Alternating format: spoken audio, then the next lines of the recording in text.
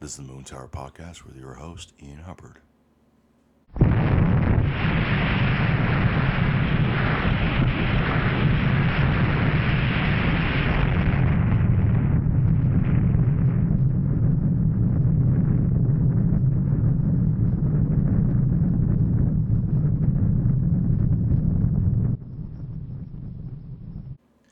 Howdy, folks. You like blood, violence, freaks of nature? Well, come on down to Captain Spaulding's Museum of Monsters and Madmen. See the alligator boy. Ride my famous murder ride. But most of all, don't forget to take home some of my tasty fried chicken.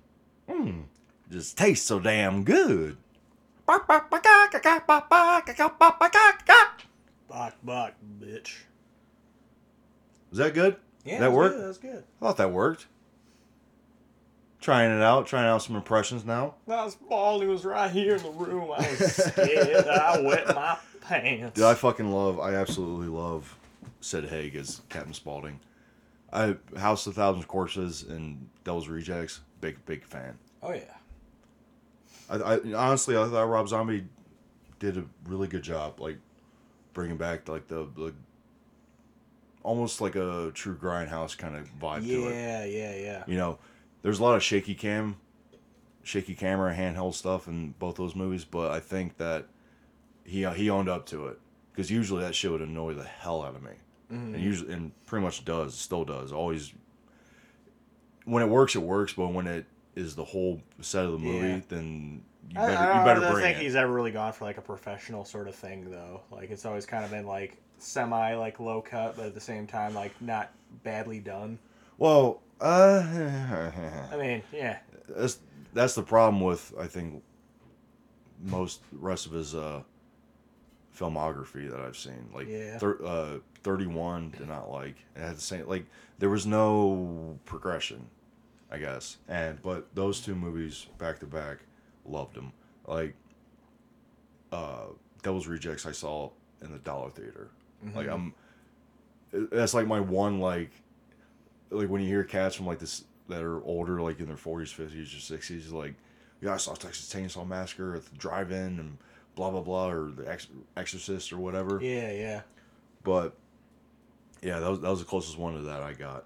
But I've always, it's funny with him, like he's always stated like the older horror films are much more of his liking.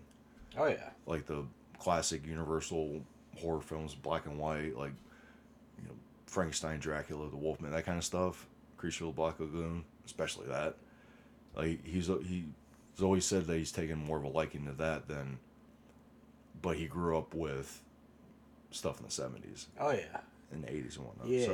And I think he brought it back for at least those two. There's also, have you heard? He's coming out with the third one in that. He's making a trilogy. Okay. It's called 3 Days from Hell. Oh yeah, I hadn't heard about that. Yeah.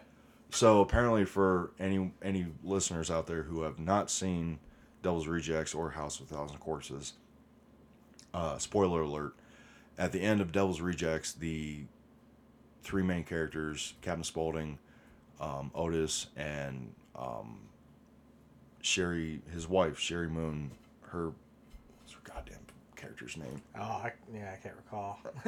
Baby. Baby. That's right. At the end of that, they get into a shootout, Butch Cassidy, Wild Bunch style, with a bunch of cops, and you can tell they're getting ripped to shreds with bullets, but apparently they survived. Apparently. I don't know how he's going to pull that off. Considering the pretty definite cinematic ending that he magic. had. Well, power of friendship, I don't know. So, ILM, but no. REM. No. That would be interesting. Like, have REM in a fucking zombie movie, but no. Ooh, I could see them doing a zombie movie soundtrack. Honestly, I don't know about that, but yeah, that's coming out. So I'm interested to see how he pulls that off. Apparently, he's also trying to work on a movie about Groucho Marx. Okay. There was kind of like a semi-biography, not National Enquirer gossip column kind of TMZ kind of stuff, but like kind of like a tell-all. Yeah, yeah. I forget the author's name. I don't remember the author's name. About the last like few months of Groucho's life and whatnot. Apparently, Rob Zombie's working on that. Okay. Because obviously, from House of Thousand Corpses and Devil's Rejects, all the main characters are named after Groucho Marx characters. So. I did not know that. Yeah, Right. like Captain Spaulding is a Groucho character from Animal Oh, Crackers. okay. Yeah, no, I know that. That's why that sounded familiar. Yeah. So And I've heard at least that one. Well, and the whole bit in Devil's Rejects with the fucking goofy film critic. Yeah, yeah. Yeah. Definite fanboy stuff there. But no, I'm interested, so I'll give it a look see whenever it comes out. But we were talking about this before we went on about I mentioned something about the Avengers. Yeah. And I left that out of last week's episode just to kind of bring it back around and stem from, because I got to thinkings in my brain departments and compartments and departments. Yes, they need to restock that section. Yeah. The serotonin's low. I don't even do Molly. But talking about that, because last week I touched upon like some of the themes that kind of intersected between like some of Tarantino's work and Scorsese and Kubrick, et cetera, and went on the whole first half about the trailers that I had a boner for, and I mentioned that this is what triggered it. I mentioned that The Irishman was lining up to be like my sort of my example for the Avengers. All 5 of those guys working together. Oh yeah, no, I don't blame you. Like at their age, et cetera, and all the history, filmography, and anyone who knows, like, once again, Martin Scorsese, Robert De Niro, Al Pacino, Joe Pesci, Harvey Keitel. Dream team in my book. Yeah, like, so, but no, it got me thinking because I haven't seen the new Avengers trailer, and I haven't seen what was the one that came out, part 1. What the hell was the name of that? Infinity Wars. Yeah. Obviously, you can tell I'm not caught up with that, but and the reason being for that is like I dig the whole fanboy thing about him. Like it's got a loyal fan base. Yeah. I'm not gonna hate on that. Like admittedly, I think I've only seen like the first Avengers movie, like and like a I've handful of other like Marvel movies. Like I haven't really gotten into the Infinity War or anything like that. I've seen I can count it off. I've seen most of Iron Man, first one. Yeah. I saw the second one in the theater. I've seen most of the first Avengers. Thor Ragnarok, which is probably the most fun one. I heard that one was actually really good. It's actually really fun. Yeah. It's fun. It's popcorn. It's best. Yeah. I've seen Age of Ultron. Saw that in the theater. That was a double bill with the chick I was going out with. Okay. Yeah. In return, we saw Fury Road. Ooh. Which, I mean, for me was a little way better experience, but. What you gonna do? You can't really like. I don't know. Fury Road's got a special place in my heart, so. It's sweet. I might go off on that in a minute if you remind me, but. Hey, go for it. Nah, I'm trying to digress back to the point I was at. Yeah. What other Marvel movies I've seen? Like, saw Black Panther in the theater. That was fun.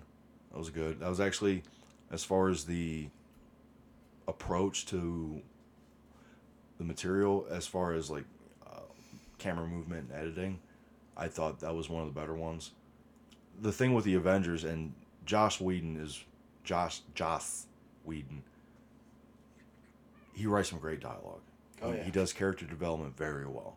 I'll give him that. But the dialogue scenes could have done with a wee bit more interaction between characters. A lot of it's just standing around talking, which exposition for exposition's sake. It works for what it is aiming to achieve. It does.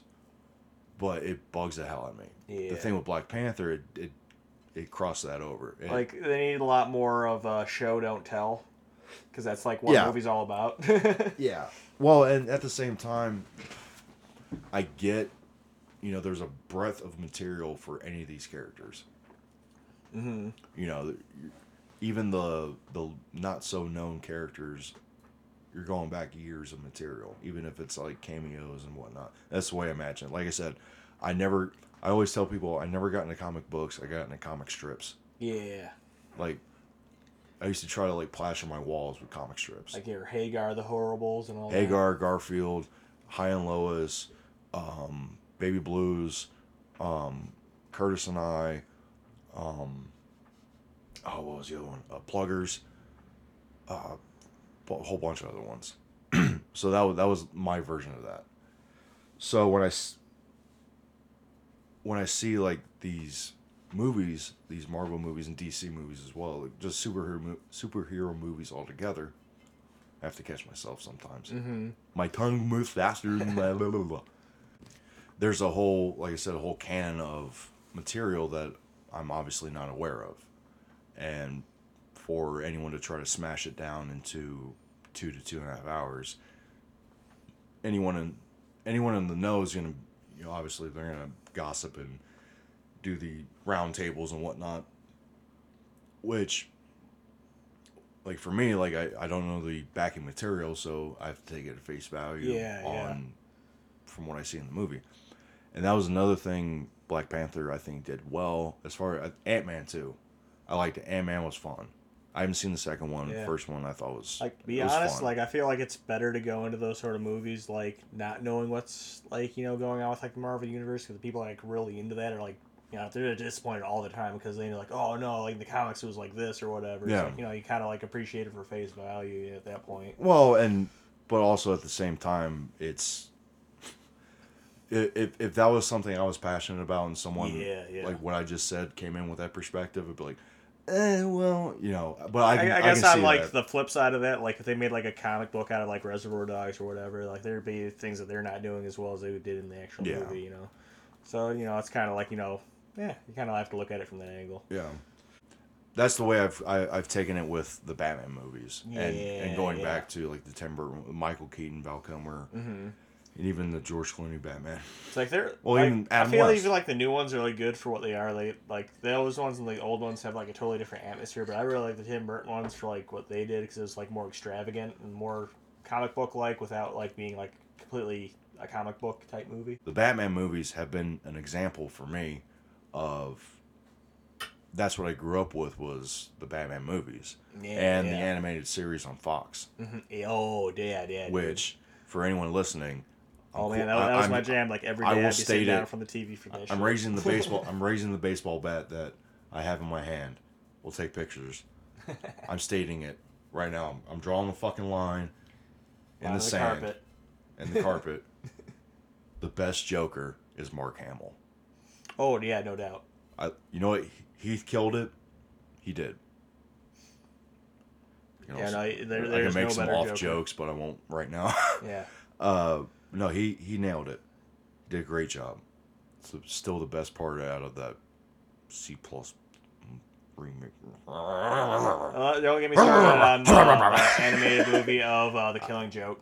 Killing Joke was great. The movie? Yeah. Oh, dude, it was so bad. I've heard. Well, once again, like approaching it, knowing, like Killing Joke was probably like the one I knew the most about, and I still knew very little about. Yeah. So when I saw the movie, I thought, oh, that's. Yeah, I feel like that's definitely one of the like what I was talking about earlier with like people like being into the comics or whatever. Yeah, that's exactly what about. Ruined that movie. If you ever read the comic before watching that, you totally hate it. Yeah, no, I got a digital copy. I was given a digital copy of the comic, and I skimmed through, and I could definitely tell where fans had. They took. I feel like they took a lot of liberties where they really didn't need to, and where they could have like put in like more like to kind of like solidify the backbone of the story. 'Cause it was a good story to begin with. All I had to do was kind of tell it, and then they spent time doing like some weird stuff that like didn't even happen in the comic. So I don't know. Well, like I said, once again, it worked for me watching it. Because it did connect as far as the actual. Oh, what is it? The one they did on the Red Hood was actually really good. I heard that was That one's actually A+ in my book. Okay. Coming from being like How a fan of so? the comics and stuff. Oh, it's just like they go through it like they did in the comics. Like I read the comic about like I think it's like Mask of the Red Hood. It's going into like the original like Joker or whatever. Like he was originally the Red Hood, Okay. and they go and like explain the backstory of that, and that's kind of like an origin story for the Joker, but at the same time, it's like a Robin story because they kill Robin off early on. Isn't that when he comes back as Nightwing, or is that further along?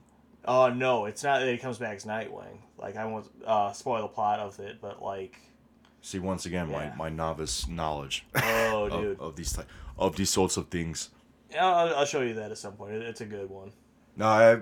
Yeah. But They play on like I guess like like the storyline like you don't know what's gonna happen because like there's these characters that are supposed to be dead and then it ends up like fleshing out. It's like, oh shit, these guys aren't dead. okay, that is one thing that I have taken an appreciation for as far as like the fanboys and the people who keep showing up and criticizing. Like I get it. Like you're like what you say. If you're hardcore into it, you're never really gonna be satisfied because it's not gonna tick all the boxes. But if it does a good enough job of ticking the boxes that you want, Yeah, nostalgia's a hell of a drug. yeah, no shit. But one thing with that, which I found kind of actually very funny, is and funny in a tee ha ha way, not a funny fuck you way.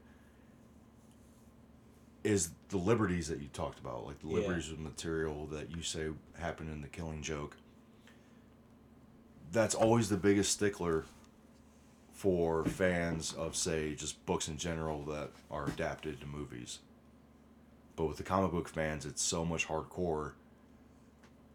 And I just think it's funny because that's always, like I said, when books are adapted into movies, that's always the number one criticism. It's never it's never good enough. It's never good enough, or it adds or takes away or does this or does that or twists the storyline or completely almost denounces the source material. Yeah, like all I'm gonna say is I've never gotten into the Star Trek, rabbit hole and like all like the new movies with that. So I don't know, like, fan perspective is like an old school like Star Trek fan on that sort of stuff, which could be like a whole different wormhole. Literally. But and don't get me started on tabletop gaming. Well, it's been that's kind of like a small topic that I've been interested in off and on the last few months is the idea of like Kubrick. Yeah. That's the biggest criticism that I think most people have is the fact that he took the source material and definitely took liberties with it. But at the same time, my argument, like it's the meme where they have the iceberg and the tip of it's pointing out of the water. Yeah. And it said it's the movie, and then on the bottom is the rest of it, and it says the book. That bugs the hell out of me because you can take it two ways. Like the movie adapts the book, twists, leaves out, takes liberties with the material, and there's so much of the book that's left out, and then what you have is the movie, and then that's where the criticism comes from. Yeah. Or, to me, you can take it and say that the book or books in general have so much more and deeper meaning than films do, or the adaptation of the film from the book. Yeah. Where I would argue that there's been plenty of cases where the adaptation is as good, if not better, than the book in one way or another. And at the same time, on a kind of a more theoretical basis, that there are many films that hit you can and do hit you on a much deeper level than books do. And vice versa. I'm not decrying literature, but you got like movies like Fight Club, A Scanner Darkly, and stuff like that. Like I think those are like really great adaptations. Dude, fucking Palahniuk. That's how he pronounced his last name. Yeah. Palahniuk, Chuck. I call him Chuck P. He's with my Chucks. Chuck P, Chuck D, Chuck Taylor, Chuck C, Chuck T, Chuck Shook in them chucks. Chef Boyardee. Yeah. He even said that Fincher's adaptation had a better ending than his book did. And I would agree. Yeah. It was a good Once again, spoiler alert, for if you don't know, then now you know. In the book Fight Club, the narrator, quote unquote Jack, ends up in a mental institution and has basically dreamt up the whole idea of Project Mayhem and Tyler Durden and whatnot. He tried acting on it, and then they harnessed him and threw him in the loony bin. In the movie, Jack, quote unquote, kills Tyler Durden, and ends up carrying out the main course of Project Mayhem, which is the destruction of the main financial institutions in the city, with Marla at his side. Cue the Pixies. Great fucking... Yeah. No, I like that ending just because like there's like a lot to interpretation. Like obviously they made like a comic book sequel to it, which will go into more depth of whatever happened. I think they ended up taking like the movie ending with the comic book. There was a comic book? Yeah, Fight Club 2. A comic book? Yeah, that was a sequel, apparently. What? Yeah. I did not know this. Yeah, dude. But I haven't read it yet. I need to go through that. I don't know. I haven't heard like screaming praise or anything, but like it's something that exists, and I think it should be checked out at the very least. Yeah. And then you have like The Godfather. Yeah. That's pretty good adaptation. Honestly, my personal favorite probably Goodfellas. Yeah. Oh, dude. You ever read Wise Guys? I haven't read it, but I owned it for a hot minute and soiled the pages. Wise Guys was the book that it's based off on, written by Nicholas Pileggi, who co-wrote the screenplay of Goodfellas. And same thing with Casino, except I think the book came out after the movie. Gotcha. But it's absolutely terrific. And by terrific, I mean like the fat that it cuts out. The movie still brings it back around. Okay. And really, the only thing, like, there's a little bit like certain sequences are pushed forward or moved back or conglomerated. That's the thing that it does so well. I think the adaptation of Wise Guys into Goodfellas is they kept a lot of the voiceover, because the book that Nicholas Pileggi wrote was literally just him and Henry Hill. Yeah. Sitting across the table and just talking. The conversation flows so well, and the exposition in the book, it blends. You don't even notice that it's exposition. It just, the entire time you're just literally in the book listening to these two guys talk to you, Pileggi with the exposition, and then him talking to Henry Hill, and Henry Hill giving the fucking his jive about the story that he tells about his time in the mob.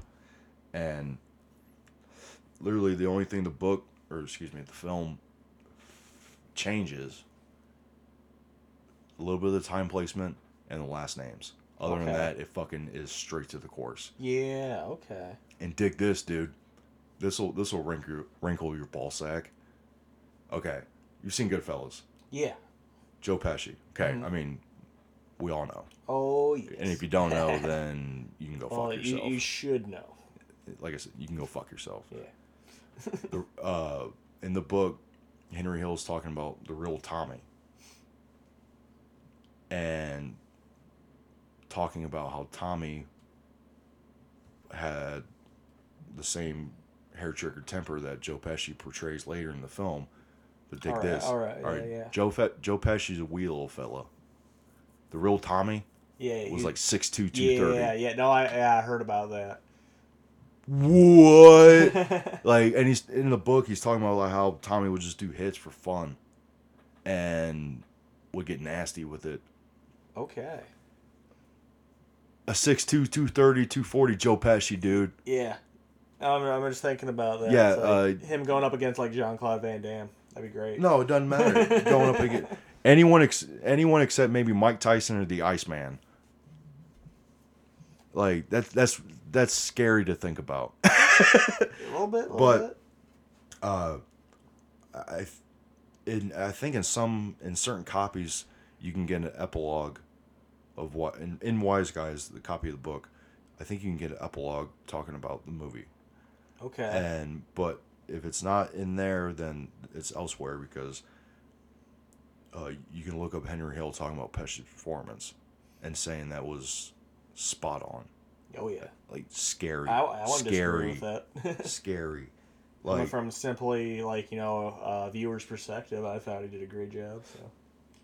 I mean, I've watched the movie probably 40 times, and the part where Spider tells him to go fuck himself after he shot him in the foot, and there's that cone of silence before De Niro, and everyone's like, oh, and Pesci's just sitting there, and you know what's gonna happen, and you're just like, oh man, you shouldn't have said that. Oh, you shouldn't have said shit. that, because he's just sitting there, and it stews and stews, and bow, bow, bow, bow, bow, bow, bow. You're like, still, man, it works. Yeah. Works on so many levels.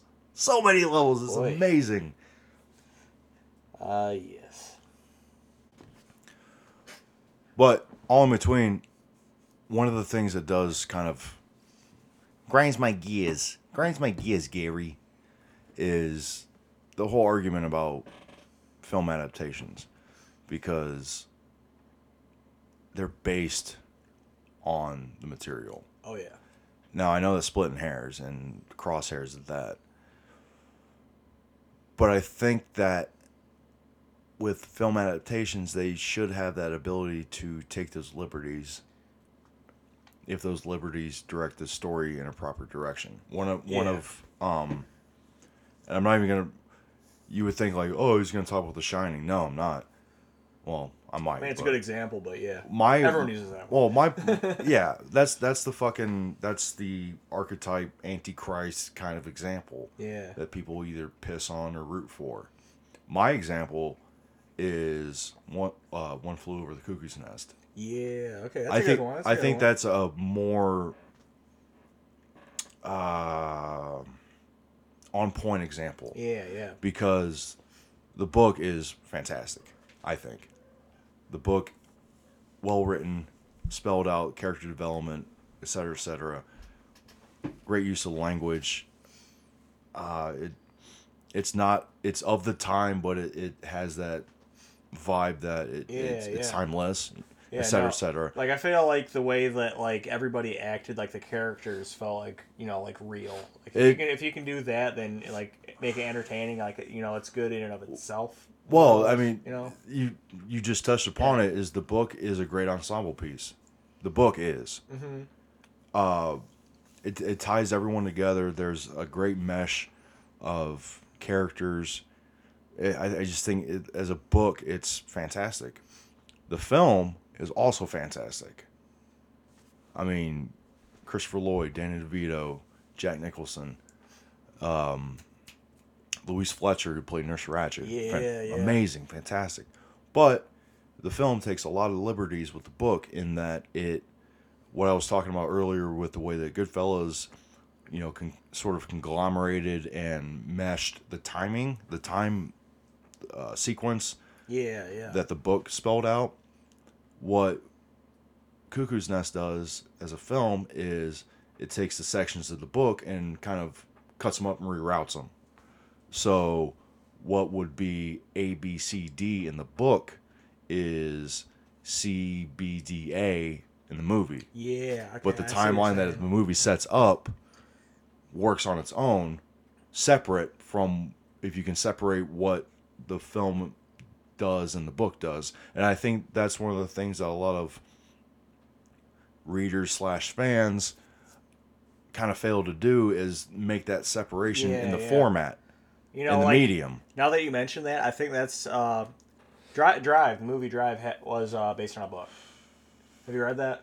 No, I own Drive. The book's actually really, really short. I think it's like maybe 100 pages. It's supposed to be like a nice short noir. That's it. Novella. Yeah. I've heard about it. I don't really have any interest in reading it. Yeah.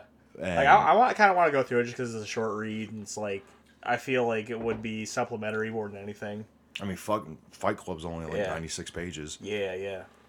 And that, but going back to the point, I think that's one of the things that, like I said, readers/fans have a hard time doing is separating the two. Yeah, yeah.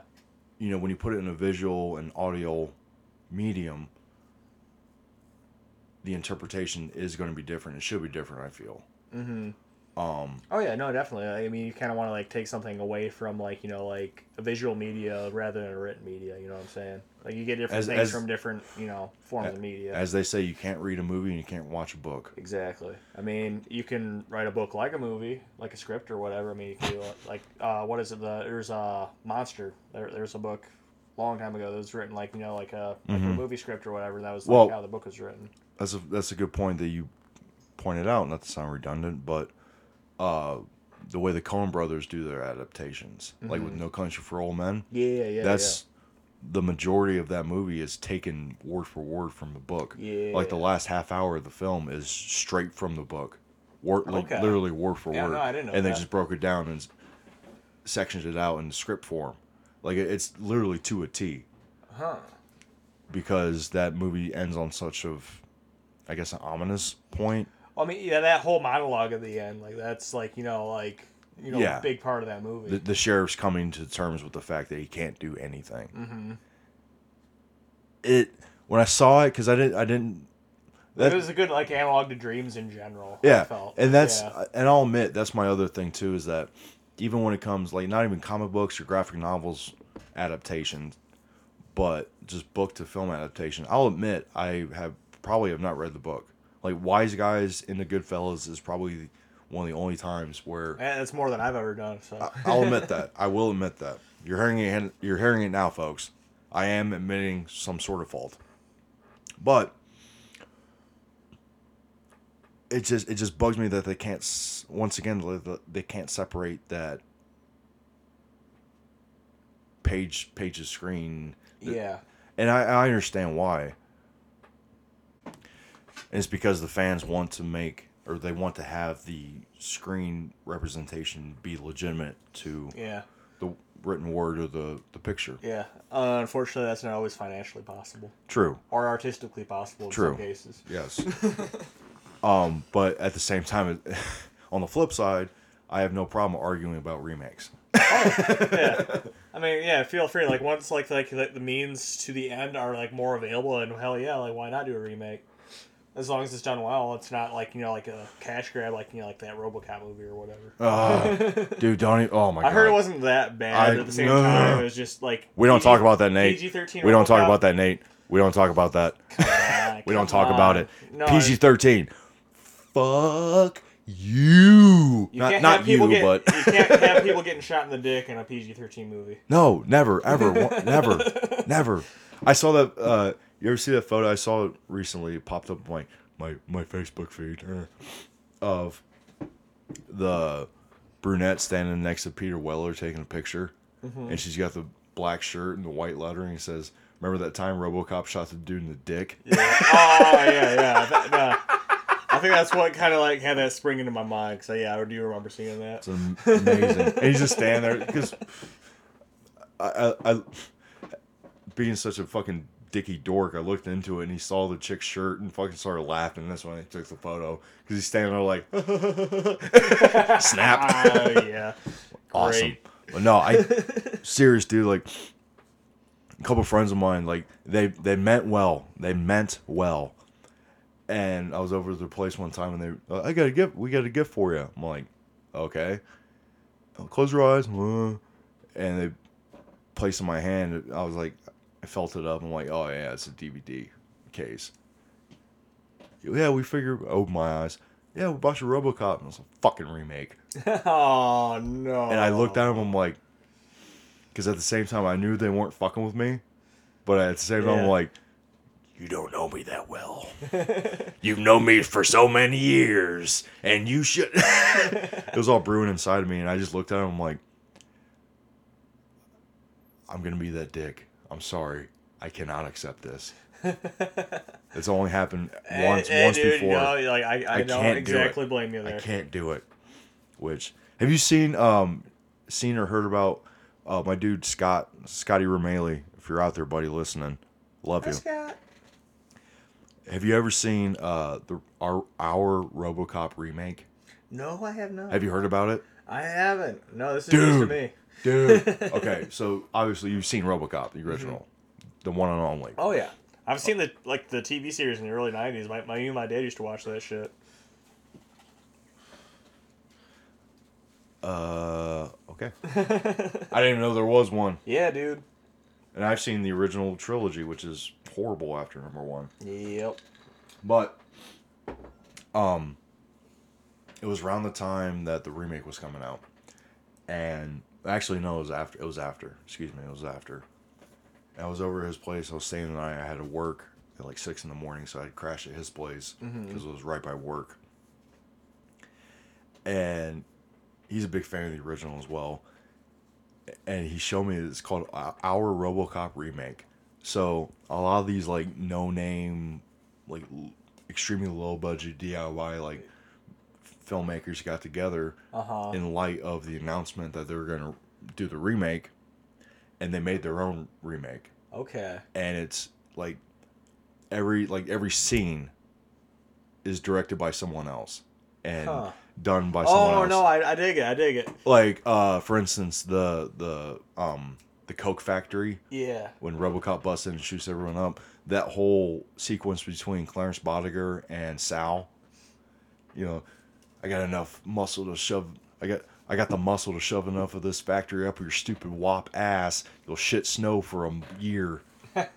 Like that scene. Yeah. Instead of that, 2 chicks directed it. That scene. Yeah. And instead of cocaine and guns, it was milk and cookies. So they're sitting there fucking like dunking milk into cookies, doing the dialogue, and all the dialogue is mainly like on par, like verbatim. And they're just sitting there like shoving milk and cookies in their mouth, like, oh, well, I'll take it. Or like the bit where after Peter Weller, Alex Murphy gets shot up and he gets revived as RoboCop, and it's from his point of view, like through the screen, and all the scientists are having the fucking like big party, like a New Year's party or whatever. And the fucking slut scientist bends down and gives him a kiss and all that shit. They have one. They're just like doing this. It's like this cheesy fucking like 80s type party, like. And this dude busts in a fucking Hawaiian shirt unbuttoned with his gut hanging out. He's like, "Woo, woo, RoboCop, yeah!" I buy that for $1. That's what he said. Yeah. And he turns to RoboCop. He's like, "Yeah, what's this party about?" And they're like, "We're making machine cops. We're making RoboCop." He's like, "What? RoboCop? What the fuck is that? What kind of fucking party I fucking bust into?" Ah! And like they just make them like it's like one part mockery and one part like fan love. It's dude, it's fucking perfect. If you get, I think you can look it up on the YouTubes. I think. Alright, I'll have to check that out. But I get nostalgic for this shit. Dude, like it's hilarious, and yeah, you get the chance. Like I said, it's called Our RoboCop Remake. But we got to get to the sponsors this week. Just remember. Oh yes. And then I think you got to pee, and I think I got to pee, and I think the cat's got to pee, and then I think we got to pee all together and look at it. So are we all gonna pee in a box or what? No, we're just gonna stare at it. Just don't pee on the cats, and they're not even mine. Hey, they don't care. All right, pee time. We'll be right back. Here's the sponsors this week. Moon Tower Podcast. This week's episode of the Moon Tower Podcast is sponsoring Mobile Bell Bonds. Freedom is just a phone call away. You in a jam? Got a relative smoking ice? Call Sarah Stewart at 419-666-BOND. Ask for Sarah Stewart, the Max Cherry of the Glass City. Do you have a nub-headed child with a juice box and a bouncy ball? Or are you just looking to jerk off with the blinds closed? In any case, call Remax and ask for Kathy Kyoth Broker. She is fantastic, and you will find the home of your dreams. And are you looking for serious skincare with real results? Go to Angie Scott Skin Health, voted Toledo's best aesthetician 2013 to 2016, located at 3409 Stearns Road in Lambertville, Michigan. Call ahead for an appointment.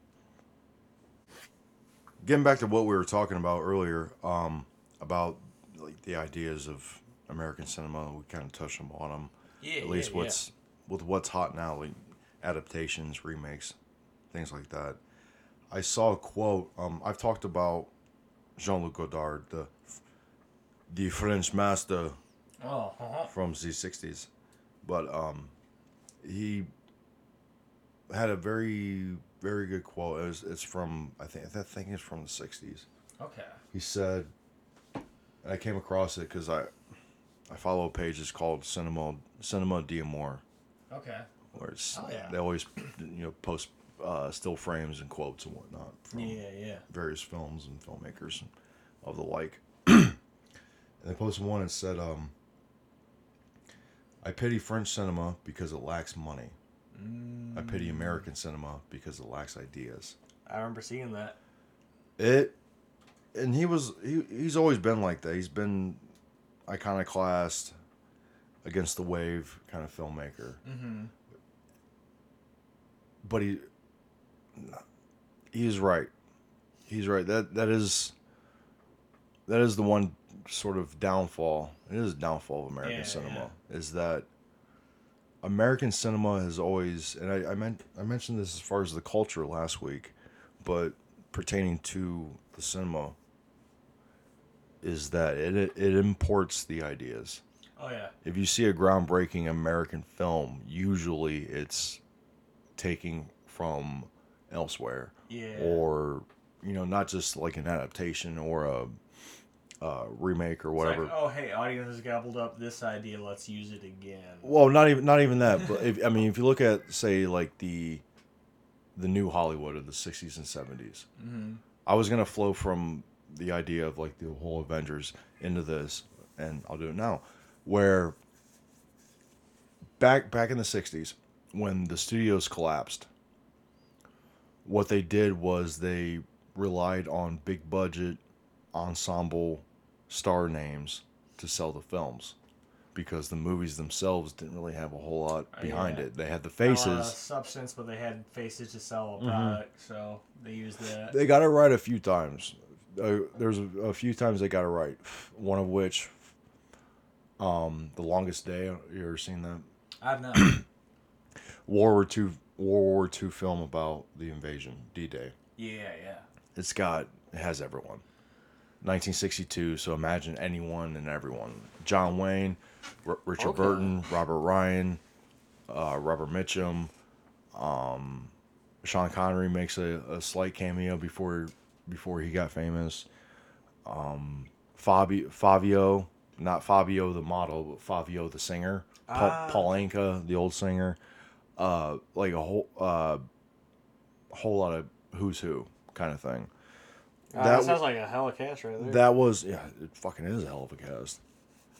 That is kind of the example that I thought the superhero movies of now would follow, and they have followed. The thing is, and the biggest difference is that people keep coming out to see them. Yeah. That was that's the biggest thing. That really is the biggest thing. Not. Well, they go to them expecting to be entertained, and like whether or not like they're like a great movie or not, like yeah, they probably are going to be entertained just because it's like a large Marvel Universe movie. It's like shit. Like there's a little bit of everything for everyone. Oh yeah, there's that, and I'll give Marvel and even DC for how sloppy it is, still making money. See, what happened in the '60s was they were throwing these big budget, big name ensembles together, and they were bombing at the box office. No one was interested in seeing them because the whole idea of the culture and the tide was turning and blah blah blah. Like what people wanted to see on screen was not what the movies were giving them. Okay, so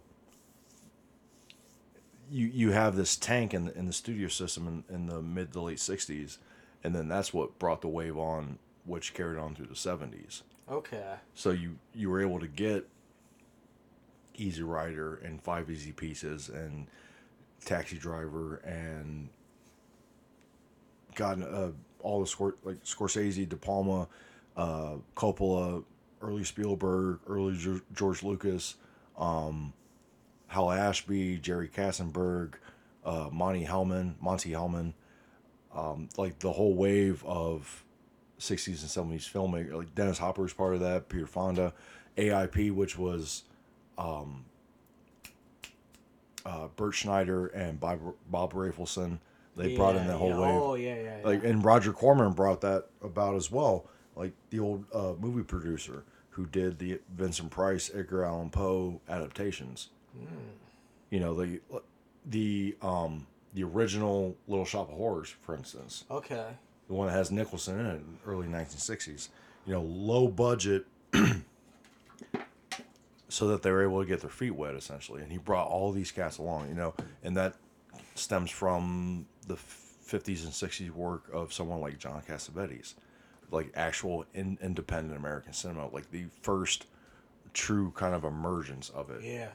Where he would shoot, like, Faces was on, I think, 60 millimeter, cost less than $1 million to make, because he had a whole troupe of actors. Yeah. And they would just make these films for dirt cheap, and it ended up, it's just, this whole wave just grew and grew and grew, and it was on the underbelly of the studio falling in on itself.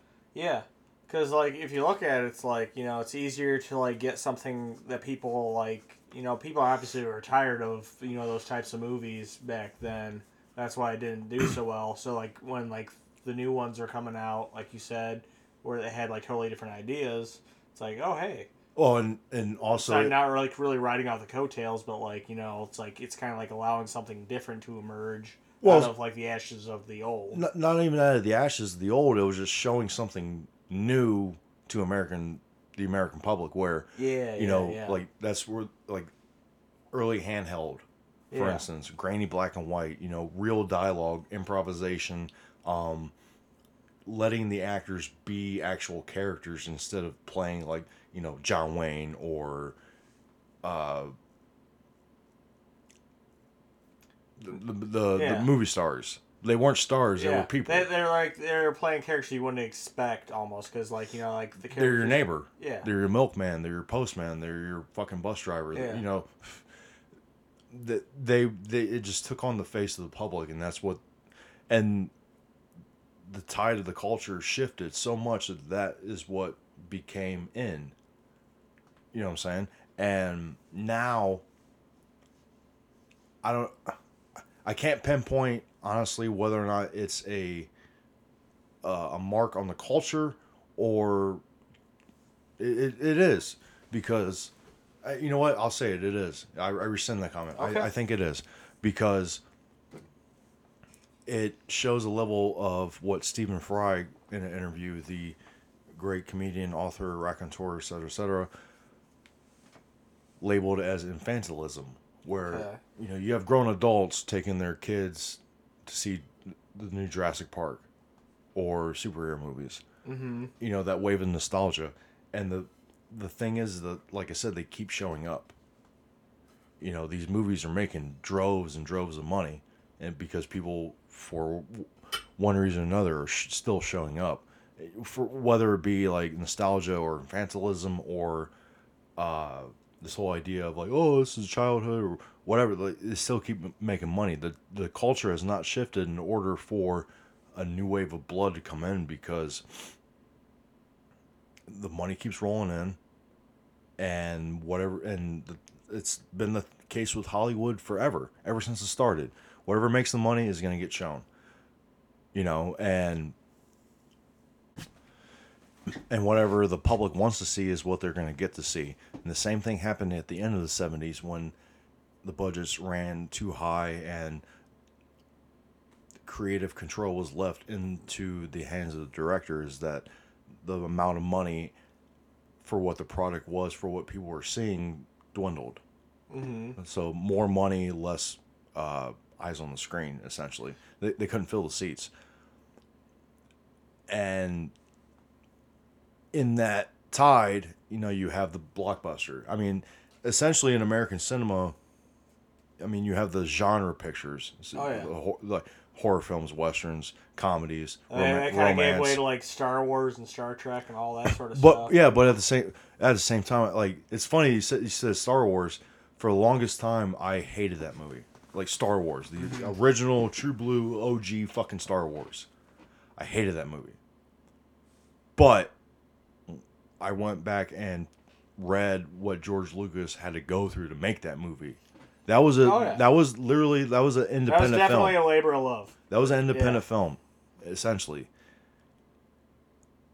And what I gained to learn from that was it wasn't the film itself or him.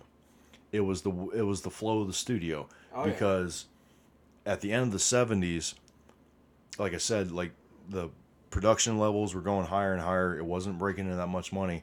And then blockbusters started rolling in, and that was the next wave that the studios jumped on, and what the producers wanted to make. You know, franchises like the buckets of cash. They went back. It literally reverted back to that, which I found kind of funny with the wave of superhero movies. Is how many of those actors? I mean, Robert Downey Jr.'s had a career before Iron Man. At least he did. Oh yeah, definitely.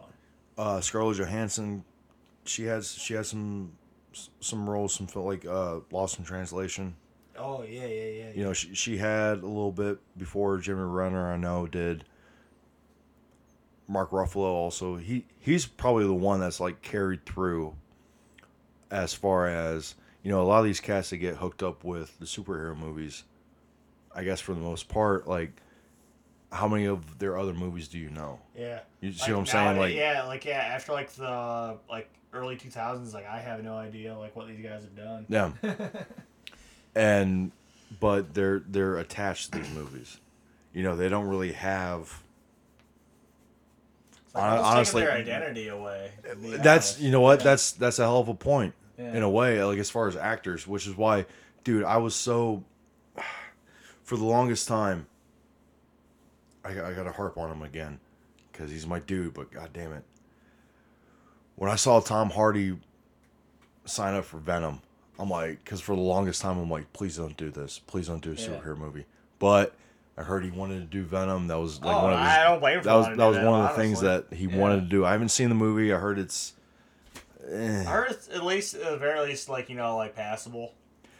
But like, with someone like him, I can see him doing like the Mickey Rourke thing. Yeah. Where, you know, you blow up. You're as far as like a pure on-screen presence, you're arguably one of the best out there. Yeah. In my opinion, like I can watch Tom Hardy take a shit. Yeah. I can watch Tom Hardy read the newspaper. Oh, like we were talking about fucking Fury Road the other day, or you know like what, a little bit ago. Like, dude, yeah, like that's a good point. Like, fucking Fury Road is enough to like fucking make a case for it. Well, and that's the thing. That's the great thing about Fury Road. Like, a lot of people were like, "Oh, what?" Like him getting cast as Max, he nailed it. Oh, dude, because, yeah, totally. Well, and the funny thing was is that what George Miller did with Fury Road is that he took. And it's a pro and a con.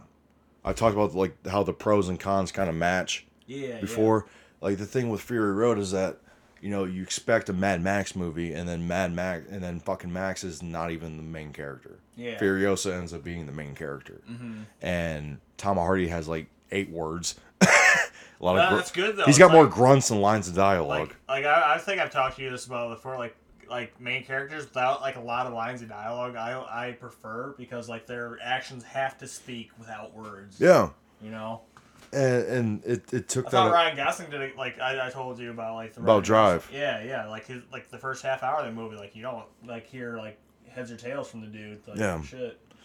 But that's what I found funny about Fury Road is that and that was one of the things that I know some people got cheesed about was, they expected Mad Max and then he ends up being a side character that almost he ends up being an integer into the storyline instead of the main character. Yeah. But what he does ends up giving way to the kind of the break off into Furiosa's character. Super supplemental to like everything else going on in the movie. Like everything he does, and he fucking nails it. Yeah, exactly. It's like, nails it. It's like like. I wouldn't say it's like seasoning on the steak, but it's like definitely the marinade. And again, like that was one of the things that like I was like, oh, because I didn't want him to get hooked up in the whole superhero thing, but when I heard that he wanted to do Venom, that was like one of his like nerd things that he wanted to do. I'm like, all right, cool, but at the same time, he already had a track record of solid performances before that happened. Mm-hmm. Not Robert Downey Jr. and Mark Ruffalo probably as far as like the Marvel DC. I know Christian Bale playing Batman, like he already had a thing going on before he played Batman. You know what I mean? Oh yeah. Like not a lot of these cats like they have that, and the whole ensemble piece because of that. Like I said, like you don't have that anymore. Like you don't have like that star power. It's I guess what I'm getting to is like the thing with like studio films and big budget studio films in the 60s especially is that the star power was completely lost. Yeah. And there's that break in that shift all and the that production dichotomy value of everything exactly else going on, which is great. Like like you want it to be artistic in a sense. yeah, which I mean now it's like it's the same thing where like you don't have that one star. Yeah, You know, it's always an ensemble. What I didn't I didn't expect it, but at the same time I didn't. I thought it was gonna happen again where the break would happen where that would fall upon itself. Mm-hmm. You know, I keep expecting the whole trend to happen again where these superhero movies would bomb. Yeah. I didn't think Wonder Woman would be a success. Yeah. You know, Suicide Squad ended up being a piece of shit, but because it was a garbage movie. Yep.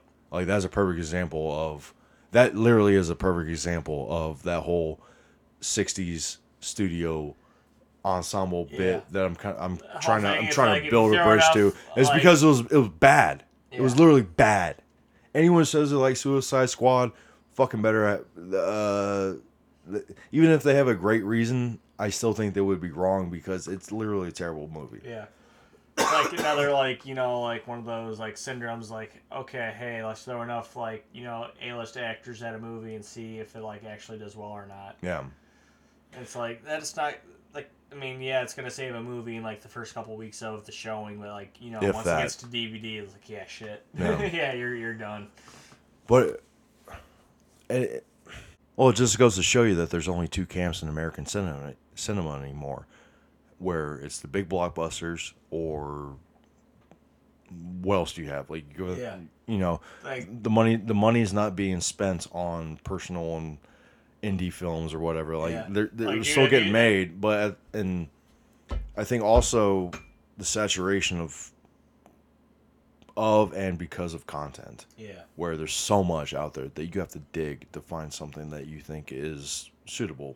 Yeah. Like, not suitable, but like what you're looking for. Like if you're looking for something new and something that drives you to want to watch it and something that makes you care and pay attention as far as a cineast, someone who's a cinephile that you sit down and you're like I want to watch it. I want to try to find a fucking good film. I'm trying to find this. Like you can go to the library and rent one. There's plenty of them there. Yeah. But the content, which is funny because we're doing the content now. True that. Like trying to find it. It's out there. That's the thing is that it's out there. But I keep thinking that these superhero movies that they're gonna implode. Oh yeah. They eventually have to. I mean, just because of laws of nature. Yeah. But they keep making so much dough that that's all there is. Like, that's the identity of American cinema, and it has been for at least 15 years. Yeah. And look at, like, American horror nowadays. Like, I can't say there's, like, been, like, a great, like, horror movie in, like, at least the last, like, 2 or 3 years. Well, I mean, once again, it's franchising. Yeah. Like, and it's always, right now, I'm catching myself, pardon me. Right now, it's horror franchises and superhero movies. Sometimes they'll have the comedies, The Hangover and shit like that. Mm-hmm. But when was the last time? Question for the audience. I'm sure you can come up with some good ones. I can name a few. When was the last time you saw a standalone movie by itself? Like, it wasn't part of a franchise. It wasn't part of a sequel. No. Like, there wasn't the actor that was signed on for 3 different versions of this. It wasn't a remake. It was completely just, as far as you could tell, original. Just standalone movie. It wasn't an adaptation. It wasn't a remake. I already said that. Sorry, I'm sounding redundant. It was a standalone fucking movie that you can remember. I mean, even... Phones are open now. Yeah, they're open now. Comment. European Ian on the Twitter. On the Instagram. Like, comment, Facebook page. subscribe. OneTowerPodcast.com. But the one I think of is still an adaptation. Mm-hmm. There Will Be Blood. Ooh, yeah. Wolf of Wall Street adaptation. Yep. And I think that's one of the things that the 70s got right. There were a lot of standalone pictures that were not part of a franchise, that were not part of a contract for, like, Dirty Harry to have a series of sequels. Movies for movie's sake. Yeah, like that's the thing that American cinema, I think, as far as its identity, is missing now, is the standalones, like the films that are by themselves. Like, once again, I mean, yeah, Taxi Driver. I mean, that's obviously sound redundant. That's the obvious one. Yeah. Like, honestly, in like recent years, like the ones that I can think of, like Drive, Nightcrawler, I thought was really good. Fucking hated Nightcrawler.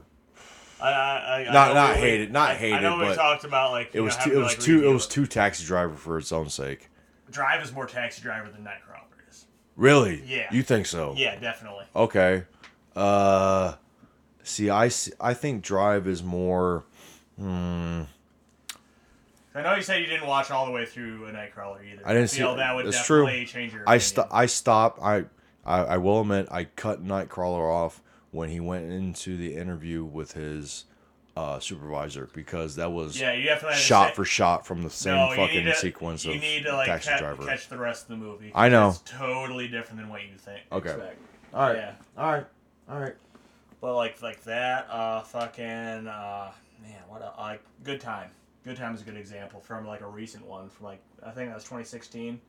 Very good independent, like just like standalone movie. Honestly,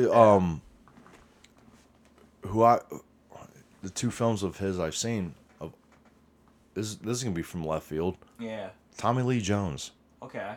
The Three Burials of Melquiades Estrada and The Homesman. Okay. Southwest, Southern Gothic vibe. Kind of a ghost story, kind of not. It's creepy. Both of them are. The first one, Melquiades, Three Burials of Melquiades Estrada. Tommy Lee Jones plays a ranch hand who hires an immigrant. Okay. Of that name, and then a border patrolman accidentally kills him. Oh. During a misjudgment, and so he abducts the border patrolman to take the dead body back to his home in Mexico and bury him. Yeah. Okay. Yeah, it's intense. And the Homesman, which he also directed, has Hilary Swank in it. She is transporting 3 mentally ill women across Missouri, I believe it is, during the pre-Civil War. And she finds him hanging from his horse as like I think he's a thief, and they caught him and we're going to hang him. And so she sets him free in order that he makes a deal that he takes care of these women.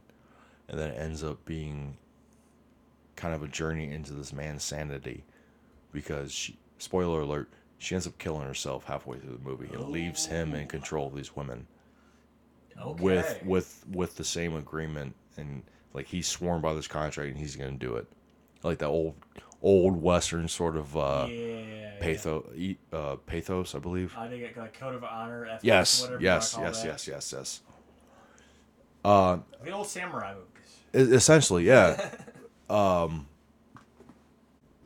Yeah, it's there's a little bit of David Fincher in that, and I bring him up because he's another one of those cats where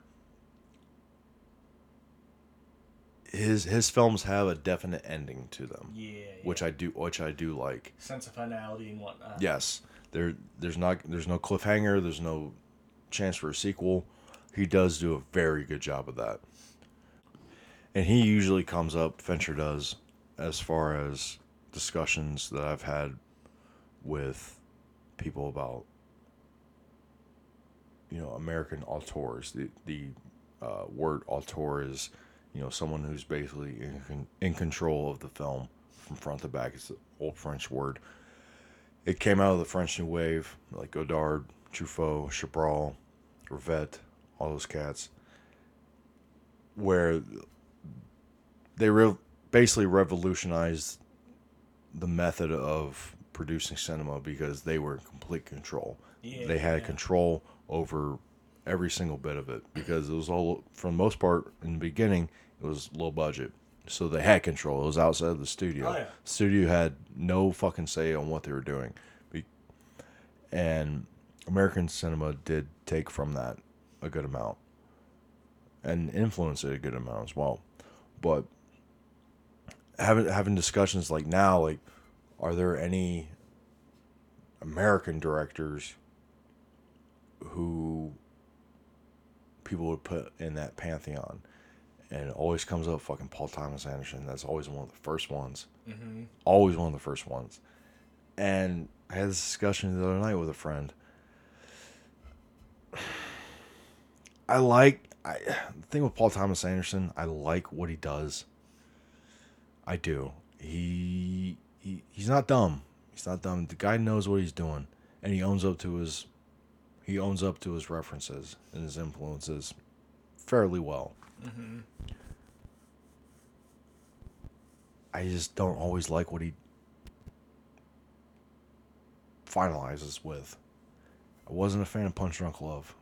Okay. Granted, I only saw about 25 minutes, and it's just I couldn't do it. Haven't seen Magnolia. Haven't seen Hard 8. But, like Boogie Nights, There Will Be Blood's a fucking masterpiece. Yeah. The Master is very goddamn good. He always comes up. Fincher comes up. Obviously Scorsese, Tarantino.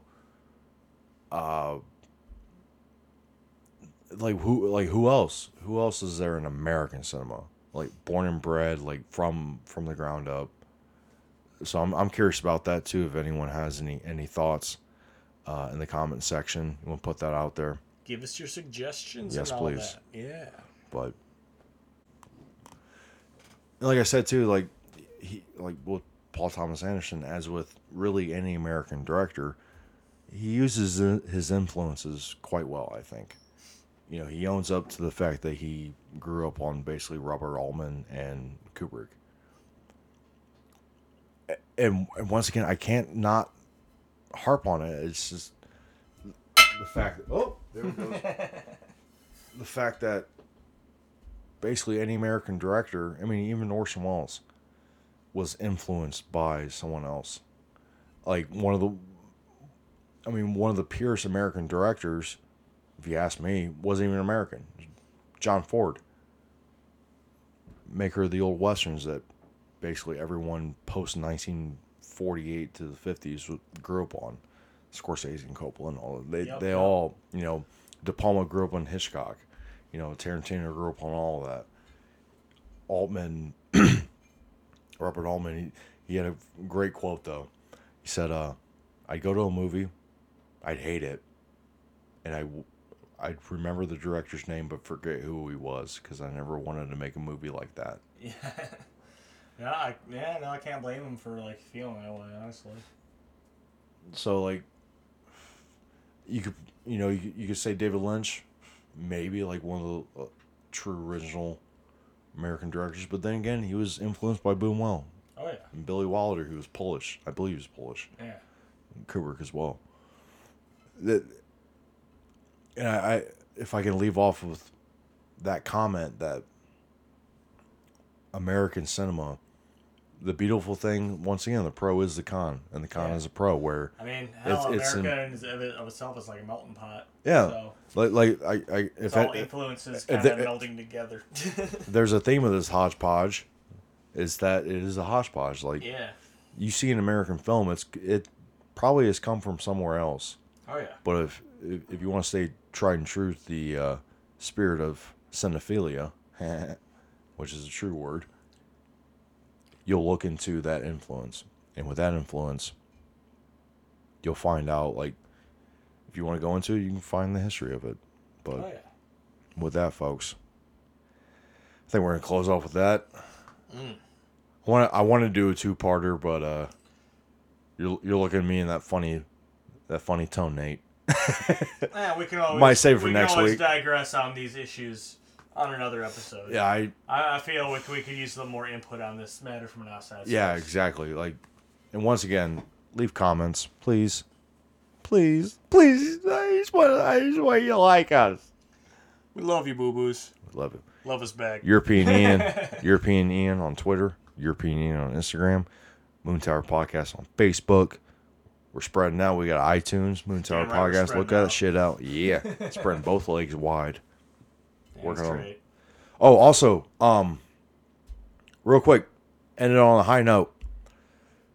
Our good friend Mark the Milkshake Kowalski dealing us some good info on the merchandise and the logo. We're gonna have some new stuff posting up for you guys. Hope you stay tuned. Once again, thanks for letting us ramble on in your ear. And with that, the Moon Tower Podcast is gonna call it a night. Keep watching movies. Keep letting us know what you think. We love you. All I'm gonna say is I want a Moon Tower Podcast coffee mug. Peace be unto you. And now, folks, let Saturn Boy soothe your ears with Aura.